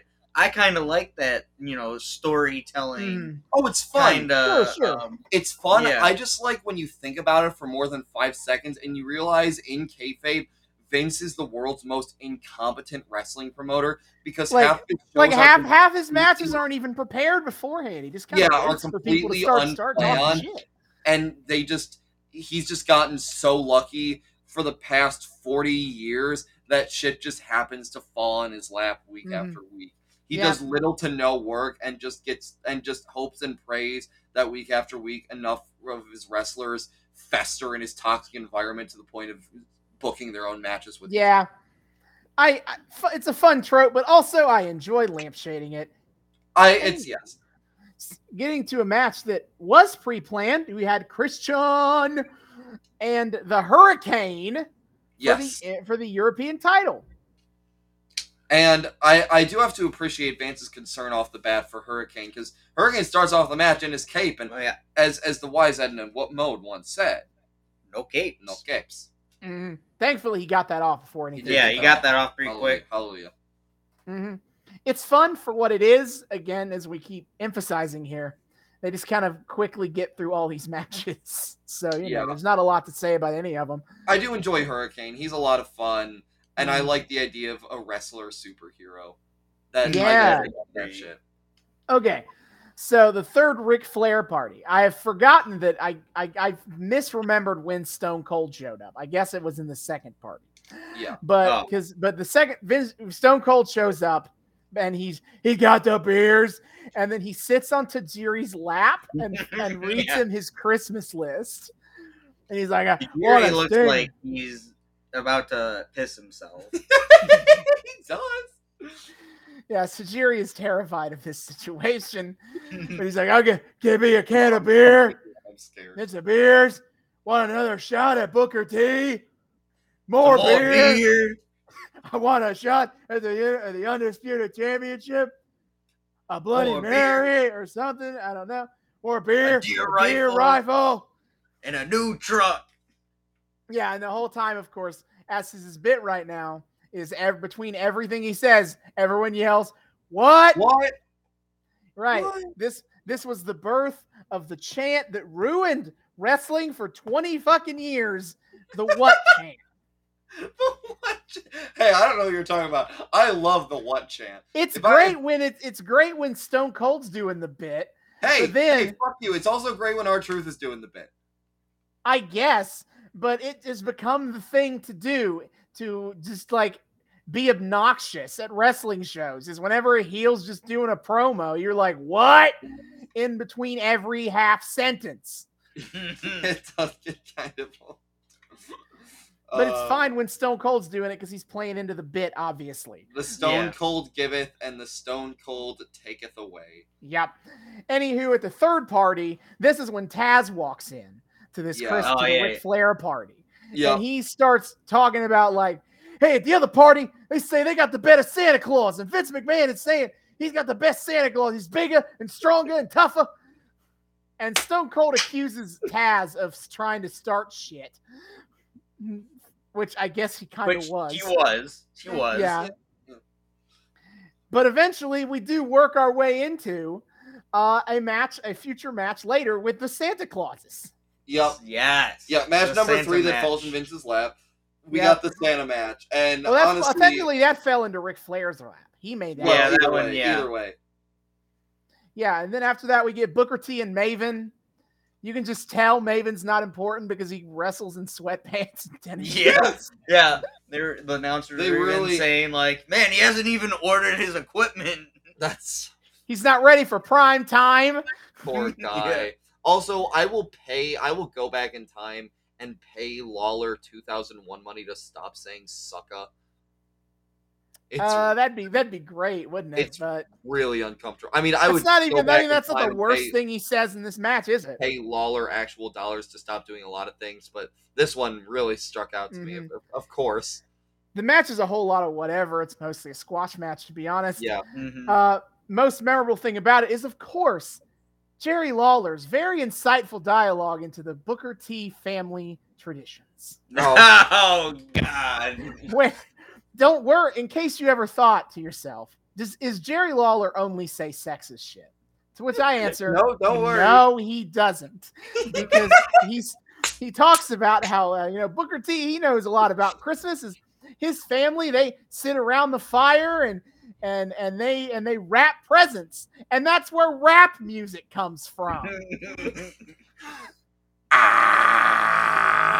Don't let anyone tell you that Lawler's a one-trick pony. No. I'm gonna Roblox myself. I feel like Jerry Lawler was cooked up in a lab specifically to bother me.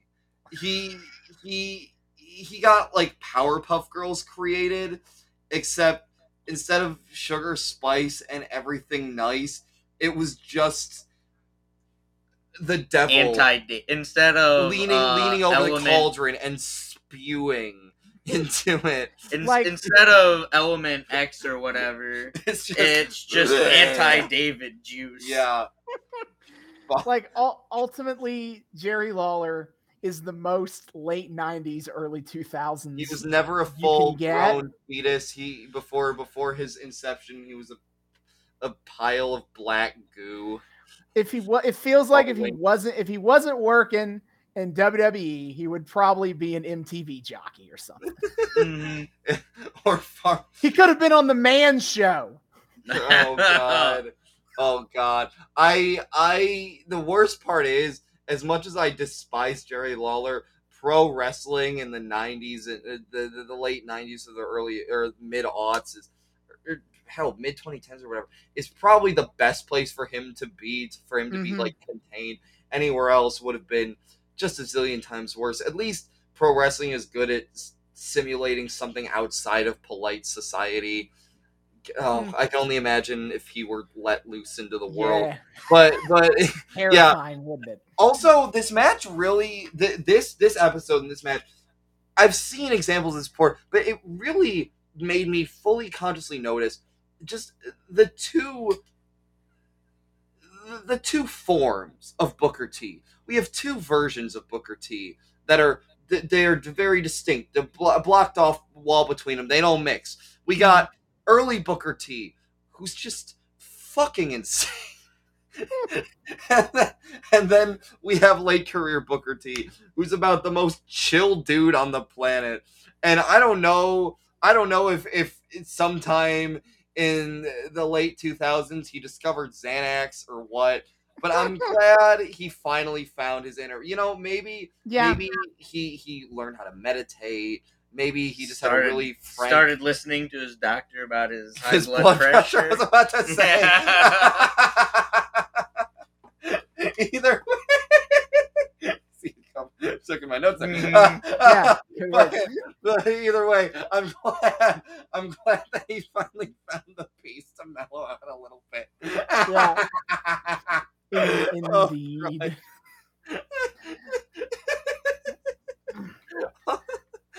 Also, I just need to point out that for the rapping line, I just broke and had to put down "Shut the ever loving fuck up" alone. Yeah, it was This rough. was also where I noticed the sign that said "I'd rather be at Nitro." True.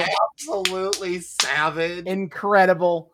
I love the it. signs at these The signs were out of control as usual. Always Amazing. on point. I love it. It's so good. There was at the last AEW. Oh, there were a few There good was ones. one that said Vince McMahon ruined more careers than Oh, COVID. COVID, I ever saw that. Yep. Yeah. The I was a real so fan of the dude who brought Earthbound Sucks, and he popped it up Oh, at the end of the that's what you do broadcast. at AEW matches to bring signs Like and RPG video hot game takes. hot takes on them. Didn't it start with someone roasting Kingdom Hearts? Isn't that how it began? No, somebody said like Persona 5 sucks was the first one, and I that's, mean, it was one of the games you love. it was Persona 5, and I was like, hey, fuck this guy. But then like every week now, there's got some dude bringing video game signs. Just That's bring so your funny. video game hot takes to Dynamite. We're getting off track. As Yeah, much as I love, as much as I love being off No. track. Also, shout out in this match toward the end, some shenanigans go on, and the ref, for once, knows how the fuck to split his attention between the shenanigans and what's actually going on in ring. This is the first time I saw someone not fall for the "don't keep Neidhart in a corner" trap. Oh, that was the Tajiri. Oh, that's the next one part. Oh, Yeah, it's oh, Tajiri. oh, Because that's when all the shenanigans happen. Is the next match is the Battle of the Santa Clauses. Oh yeah. Bubba oh, Ray, yeah. Yep. Dudley versus Tajiri. This time, I'm glad they are once again fighting in their full regalia. Oh, yeah. To much Yes, less surprise on my part. Yeah, they fought in the Santa Claus outfits the I entire will time. say, I am slightly disappointed that they didn't lean more into being Santa in the match. They just were wrestling like their normal selves, just I mean, wearing yeah. Santa suits. Dudley was, he would do a move and then he'd say ho ho ho. Yeah, Bubba Okay. did a lot of like ho ho ho stuff. Yeah, but I wanted them to bounce their bellies off each other. I wanted them to have. I don't know. I wish they had gotten a little bit more into the character. Personally, it says the actor, but regardless, fun Yeah. concept either way. I enjoyed it. Yeah. I at the very least, I'm here for it. Just vomiting Christmas all over me. Yeah, as we reach Holly Jolly Day. Ironically, is how he won. a little bit, yeah. Basically, okay, so the end of the match here is a whole lot of shit going down. Is that Devon Dudley, Bubba's brother, is starting to interfere, and he's at the top rope, and he's going to do a bit where, like, what they do is they like hold them down like that, and then he headbutts them in the taint. That's what happens here, and it's the what's up, and very 90s. Anyway, I feel like the Dudley Boys are just a slightly classier dollar store version of the Nasty Boys. yes. Anyway, so they're trying to interfere, and then Taz shows up to stop Devon Dudley and interfere with this. But first, the ref does run in between them to like stop them from like, no, you can't do this. Hold on. I've never seen a ref actually do that. He was keeping his eyes on the in-ring action. Yeah, so Taz interferes and stops Devon, and in all the confusion, Tajiri, who normally spits the green mist all over people, he had a special mist prepared today. He got the red mist. Oh, true. Yeah. Spits all over Bubba's face, and then kicks him in the head, and then he... A 20 years younger Malachi Black was taking notes. Indeed. And so Tajiri gets the win. Tajiri Claus is the winner. Yeah, they treated a cruiserweight with respect. Yeah, that's on the new. Christmas episode. I kind of And figured Bubba was going to win, to be honest. Well, look, I would never be surprised if they shat on the non-white cruiserweight just for the meme. Yeah. And then we come back to the Vince McMahon party. And it's going great. Talk about creating moments in the front half. And at some point, I don't remember the context. Oh, yes, I do. Now I remember. Is that Kurt Angle comes in and he is talking about how he's going to win. Don't be sad that Bubba Ray lost because he's going to win the title. He's going to strip the title away from The Rock. And Mae Young runs up. It's like, did somebody say strip? So she hands off her comically large cigar to, I believe, Vince. I think is who she gives Vince. it to. It was to Vince. Yeah. And Vince is just like, And- wait, what the fuck? What? And so she hobbles on up to the strippers platform and she just starts going. And everyone is just horrified and disgusted as she's taking her jacket off. She's implied to be open her shirt. Yeah. And only Pat Patterson who's one of Vince's stooges and is in one of the elf costumes in this party. Is Yeah. like, yeah, May, you go, girl. Mm-hmm. Everyone else is just like, oh God, my eyes. And then half the party leaves. Oh yeah, they're all out, which is important for later. Then we get the video package you alluded to earlier with the Undertaker. No. Hmm? You can't skip over. No, you can't skip over how that bit ends. They show the. That's two different bits. Oh, Yeah, that yeah, is. no, it is Oh, too- okay. yeah. Yeah, They video take a package, break, whatever. talk about the Undertaker. And Jeff Hardy Yeah. and Matt Hardy. Yeah, they sum up that whole storyline that I mentioned in the front half of the Undertaker just being this big sadistic motherfucker. He destroys Jeff, he destroys Lita, and Matt's like, you know what? I'm gonna fucking kill you. And on then- SmackDown, they have a match, and he tries, and the Undertaker kills him. Yep. Rip in peace. Yep. So it's like who can stop this monster? The Undertaker. Who rides a motorcycle now? He mows motorcycle. And then we get back to the Vince party. And it's dead because only people left at this point are the Stooges and Vince. And Vince is just like, please make this stop. And he turns around and the Christmas tree is a lot closer than it was earlier. you see before- the Christmas yeah. tree like Move. Muppet walk up Yeah. behind them, and I'm like, what the But fuck? while it's moving behind him, Mae Young. Mae Young starts taking off her pants too. Yeah. Oh, yeah, I forgot she did this first. Strips down completely. Second fullest cake shot of the night I had. And hey, Yeah. no shame, May. Live your truth. If you want to strip at the in your 70s, 80s, fucking go for it. Yeah, We're proud of you. she I is just find it deeply full- funny that she this is- very horny show gave the two best cake shots to Rikishi and Mae Young. Yep. But she is in full frontal right now. Yes. And Vince is ready to die. And so he turns around and is like, who moved that Christmas tree? What is that doing there? And then tree puts us over. It's Stone Cold Stone Steve Cold. Austin. Yep. He showed up at this party to beat some asses. Take. To beat some and Pat Patterson's head ends up between Mae Young's legs. Yep. He Look it grabs up. Pat Don't Patterson look up. Don't look and, up. I can't tell if forces him under Mae Young's legs and then forces his head up so he's looking directly up. And I honestly can't tell if Pat's horrified or in heaven at this. Seems to I be would a little assume bit of- horrified because, as I mentioned when we were watching, it's an open secret that Pat Patterson is gay, and Jim Ross makes plenty of remarks to that. So I assume you're supposed to think like he's like dying. He's in like a coma right now. Well, that's true, but he was the one who was horrified. ripping earlier. Well, yeah, because he supports Mae Young, but he that's doesn't fair, want to that's see. fair, He that's fair. don't It's want like, to see. wait, I didn't sign up for this part. I didn't sign up for that one too far. Oh no. But yeah, yes, the quality Vince's one. party is officially ruined by Stone Cold. Based and epic. Thanks for the practice, Stone Yeah. Cold. We love you. Thanks, guy. We get to our main event to get a little serious again. Chris Mhm. Jericho, The Rock, and Kurt Angle in a triple threat match for the Undisputed Championship. And it lasted more than 3 minutes. Credit where credit is due. Yeah. Mm-hmm. Game a real match, and I thought it was pretty good. I quite enjoyed it. Early on, of course, fucking one of the first things from the mouths of the announcer table is the numbers game. Right.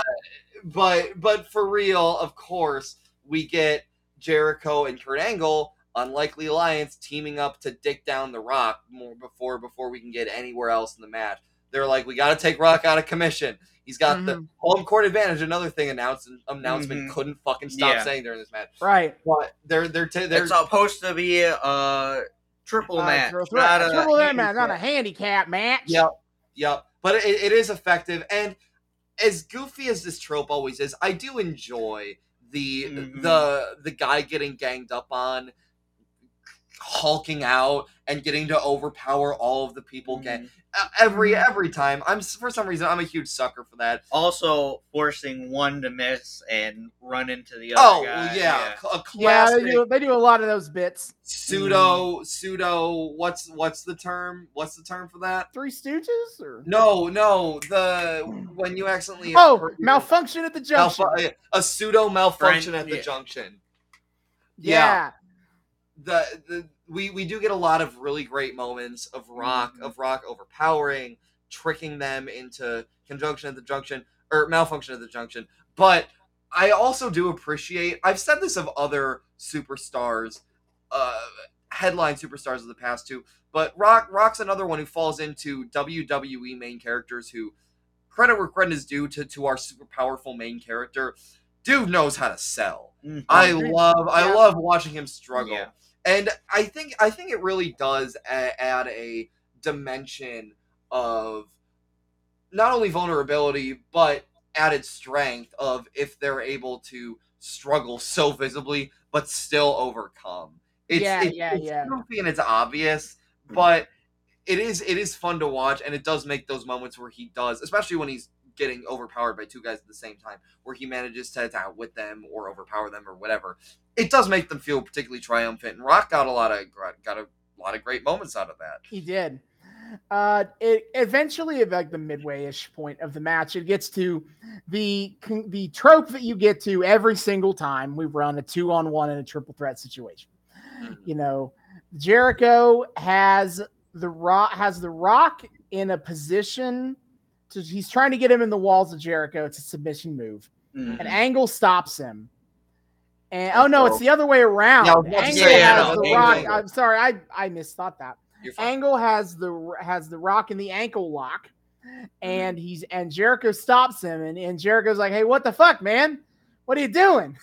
Yep. And because again, this is only one man can win this match, so the alliance inevitably breaks down. And it becomes more of a 1v1v1 situation. Yeah, true. Then the ref gets knocked out. Yeah, fuck your ref once again. He does. A little bit of a malfunction at a junction, and the referee is down. We're putting a lump of coal in all the poor ref stockings. Yeah. And then, ref's knocked out while the Rock gets Jericho in... he had him in the walls of Jericho. He had him Jericho in his own move. Jericho was tapping out. Oh, dude. The ref didn't see it, and then and then the Rock like notices that the ref's out and goes over and just kind of starts kicking the ref. Like, hey, get up. Clyde's like, hey, wake up! Hey, I won. And then Kurt Angle runs and gets a chair. And he tries to hit the Rock with it, and he hits Jericho square in the face. The Rock hits his move, the Rock Bottom. And that, again, the ref is down. Can't do shit. At one point, at the finishing bit of this match, I think, is the Rock goes for the People's Elbow. He does hit the People's Elbow. He hits the People's Elbow. No, he can't get the pin. I forget the sequence of events that lead to. I think he almost gets it, but then Angle runs up on him. Oh yeah, Angle. That happens before Angle. Oh yeah. Now I remember is what happens is that happens, and then Angle grabs the Rock and DDTs him into the chair. And knocks the Rock out, and then Jericho just kind of crawls over on the Rock and pins him. He's got his arm on, and that's all you got. Cuddling after. It's so romantic. Yeah, cute little cuddling, whatever. And then the Rock and the Jericho wins 1, 2, 3. Of course. And Jericho retains in Rock's hometown. Yeah. I was surprised by that. Y'all watch too much AEW. And AEW, they make the hometown hero a real winner. Yeah, fucking This is even WWE where you don't do that. Because if you considered how much booze you can get if you beat up the hometown guy in his hometown, David, have you considered the heat? No, you haven't. Vince is like, I never want to know a day that's under 40 degrees. like we talk about the Jim Ross kissing Vince's ass. That happened in Oklahoma City, Oklahoma. In front of it was in JR's hometown is when he did the kiss my ass thing. Man. That's why he did it in that moment. Is because it's JR in his hometown, so we're gonna definitely make him do this now. How does Vince not get riot crowds constantly coming for his throat? Because unfortunately, we also all know this is just a show. Thankfully, nobody's getting stabbed or anything. That's true. That's true. Yes, that is the show. The hometown boy never wins in WWE. The Jericho retains the title. Ha ha ha ha ha ha. And that is how we end our show. This was a hell of a wild great ride. show. Great show. It was so goofy and stupid. But, I mean, at the end of the day, I'm a sucker for the season. Mm-hmm. Anything that's willing to drench me in holly jolly for a couple hours, yeah, shut the fuck up and take my money or my eyeballs or whatever. I don't care. I'm here for the Christmas trees, for the eggnog when we don't got two lady wrestlers rolling around in it and a poor beleaguered ref. I'm here for the single bauble hanging off Kane's unitard. I'm here for all of it. Dumb, but dumb fun because it's Christmas. Waka waka. Mm-hmm. Yeah, it's a show that is probably effectively non-canon, or at least will probably not have any big effect in story going forward. A televised house show, essentially, more or less. It was but all a dream. Yeah, but it was fun because it's Christmas theme. There was a lot of fun Christmas bits, even if I had to sit through an eggnog match. All the other parts of that was funny. That was a great time. So overall, got a thumbs up overall from me. Yeah, no, it was stupid fun. I've kind of learned to accept what I'm getting into with this era, and as long as it's as long as it's nothing egregious, then I can have a good enough time with it. I can't wait for us to nope. I'm not thinking about it. I'm not thinking about it. I refuse. Nope, you can't make me. I still got another fucking 3 or 4 weeks where I have to go there again. You can't make me. I guess. Well, Robbie, what'd you think? I loved it. Dumb, goofy, fun. I love the cheese. That's right up my alley. This is my goodest wrestling right here. I love the cheese. Yeah. I'm so glad we got to bring you on for this one. I feel so proud of this call because this was really so well suited for you. Beautiful. Yeah. Oh hell yes. Well, my friend, thank you so much for joining us on the show. Thank you for having me. Oh, it's an honor. You added a lot to the discourse. It's a good time to have you. In their own special way. We've loved having you. We're definitely gonna have to have you back again at some point. Wait. Because this is a great time, and it's fun to have my boys right here in person with me to do this too. Yeah. So that is it for us this week. Next time, we will be taking a bit of a week break as we couldn't get our schedules lined up to do this during the week of Christmas. What a shock. But in 2 weeks, we'll be back and we'll be starting a new arc. The start of the AEW Women's Title Eliminator Tournament arc. Yes! Our first tournament arc of our show, first AEW arc of our show. And we are definitely getting Elizabeth back for this. Because there is one wrestler I need y'all all to see. Oh, I am excited. It's going to be good shit.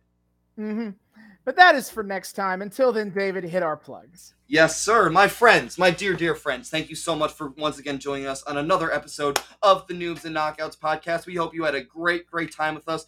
If you're a returning listener, viewer, what have you, thank you so much for once again welcoming us back into your eardrums, your eyeballs, whatever you use to consume our content. We hope you've had a great time, and Thank you for joining us week after week, and we hope you continue to do so. If this is your first time joining us, well, welcome, welcome, welcome, welcome, and this week especially, Merry Christmas. We are so excited to have you join us. We here at the Noobs and Knockouts podcast like to think that we cater both to noobs and knockouts alike, so whether you're brand new to the wrestling fandom or you are a veteran of the discourse, we hope you've had a great time here. You feel like you're welcome here, and we hope you want to continue spending time with us. If you would like to continue spending time with us and you're not entirely sure how to do so, well, not to worry, my friends, I have you covered. First of all, you can find us on YouTube. We are the Noobs and Knockouts podcast on YouTube.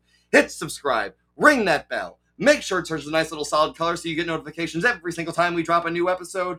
Like, comment, add us to your playlist, check out our playlist. Austin is kind enough to organize all of the arcs that we follow into their own separate playlists. So if there's a specific storyline, arrow, whatever you want to see us cover, follow all the way through without having to do a whole lot of skipping around, well, bada bing, bada boom, you got a nice little organization there. And hey, in our more recent episodes, you can see our beautiful, lovely faces up on screen as well. See all of our goofy movements and facial expressions and gesticulating and what have you. It's a great time. If you are a fan of the audio-only format, however, you can find us on 3 of the best places to find your podcast, which would be Spotify, Apple Podcasts, and Google Podcasts. Rate, review, whatever the fuck it is you do on those sites to tell us, hey, you guys are pretty cool. Hey, algorithm, these guys are pretty cool. Maybe more people. Hey, I think a few more people should be listening to these guys. I'm just saying, you know, just an idea. If you would be so kind. Spotify just introduced ratings, so if you would be so kind as to give us a nice little 5 stars, as long as you think we deserve it. It'd be greatly appreciated on our podcast, on our parts. Find the Noobs and Knockouts podcast on Spotify, Apple, and Google Podcasts. You can also get in more direct contact with us in a few different ways. First of all, we have our Twitter account. We got at Noobs and Knoxpod. I'm pointing to it on YouTube right now if you're looking at it. At Noobs, the letter N, Knoxpod on Twitter. We post every time we drop a new episode, so you guys know what the hell's going on. We drop memes, we engage with the broader wrestling fandom discourse, all that good shit. And of course, the highlight of our Twitter is the weekly live tweeting of wrestling. What is on the docket, my dear friend Austin, coming up? Yes, as usual, every Wednesday night at 8 p.m. Eastern is AEW Dynamite. It is currently airing on TNT. Come the new year, it'll be airing on TBS. Gonna remind you all of that. Mm-hmm. And every Wednesday night is the one weekly wrestling show I consistently watch live. For now, I have a bit about this at the end. But we always live tweet that. In addition, usually we live tweet WWE, AEW, and Impact Wrestling pay-per-views. So upcoming for that is WWE Day 1, named such because it is airing on January 1st, 2022. I admit I'm not watching that one because college football, baby. Sorry. Listen, Ohio State's going to be playing in the Rose Bowl when this shit's happening. So, you know, fuck off. Ain't doing that. Mm-hmm. Anywho, on January 8th, however, will be Impact Wrestling's Hard to Kill. Their next big pay-per-view. It's headlined by Moose, the Impact champion, taking on Matt Cardona and W. Morrissey for the Impact title. It's going to be a lot of beefy boys slapping meat on that one, as well as the very first ever Knockouts Ultimate X match. The Flippy Boy match is coming for the women now. It's going to be sweet. In addition, AEW's next pay-per-view isn't all the way till March 6th. It is Revolution. So there's no matches for that yet, but when there are, I'll let you know. Mm-hmm. In addition, one last thing, I'm not going to promise this yet, but something I'd like to keep in mind is just starting. If you are listening to our podcast, you probably know of the Deadlock Pro Wrestling podcast. I'm not going to give them the full pitch because this isn't their podcast, but they're a podcast that I'm a fan of and I think is really funny. And they made their own wrestling promotion, Deadlock Pro Wrestling. The first episode aired this past Thursday. I didn't see it live because I was seeing the new Spider-Man movie, to be honest. But it is something I would like to add to my live wrestling schedule. And if I do watch it live, definitely going to tweet out about DPW going forward. But so keep an eye on that. Hell yeah. Be sure to check all that out. It's a great time. Austin's really yes, insightful. I will say DPW is on YouTube, by the way. Forgot to throw that out there. Nice. And then the other two, Revolution and Impact, Their pay-per-views are through traditional pay-per-view outlets, as well as Fight TV for Impact and Bleacher Report for AEW, and of course the WWE Net. The Peacock is where you can find WWE. Yeah. Yep. So yeah, be sure to check all that out. It's a great time. Austin's really funny, really insightful. I can speak with experience when I say he's a great person to spend your time watching wrestling with, even if it's in a digital only format. And hey, sometimes I take over the reins too, and I like to think I drop some hot memes here and there. We just like to engage with you guys as we watch. So be sure to check that out. Keep us company when we watch. It's a great time. You can also get in very direct contact with us via our email. That would be noobsandknockoutspod@gmail.com. That's noobs, the word and this time, knockoutspod@gmail.com. Come say hi to us there. Tell us how much you like the show, how much you don't like it, things you want to see more of, less of, whatever. Arcs you want to see, special episodes, any other general wrestling media that interests you that you'd like to see us discuss. We'd be more than happy to hear you out. Maybe putting it on the show, all you got to do is say something. Or if at the very least, just come tell us how sweet and lovely the dulcet tones that come from our vocal cords week after week are. We love to hear that as well. Whatever you want to do, whether it's praising us for our show or yelling at us for our bad hot takes or whatever, we just love talking to you guys. Come say hi. We'd love to say hi back at noobsandknockoutspod@gmail.com. And finally, we are also on Patreon. We are also the Noobs and Knockouts podcast on Patreon. $1 a month gets you early access to episodes and a shout out at the end of each episode. See y'all next time. Before we go, one last thing. Once again, thank you so much for joining us, Robbie. And to all of you celebrating out there, whatever holiday you're enjoying this time of year, Merry Christmas, Happy Hanukkah, Kwanzaa, whatever. Just have a good holiday season, folks. Love each other. Be good to each other. Peace on earth, goodwill toward men, and all that dang shit. Now we'll let you go. Yawn. Bye. Bye.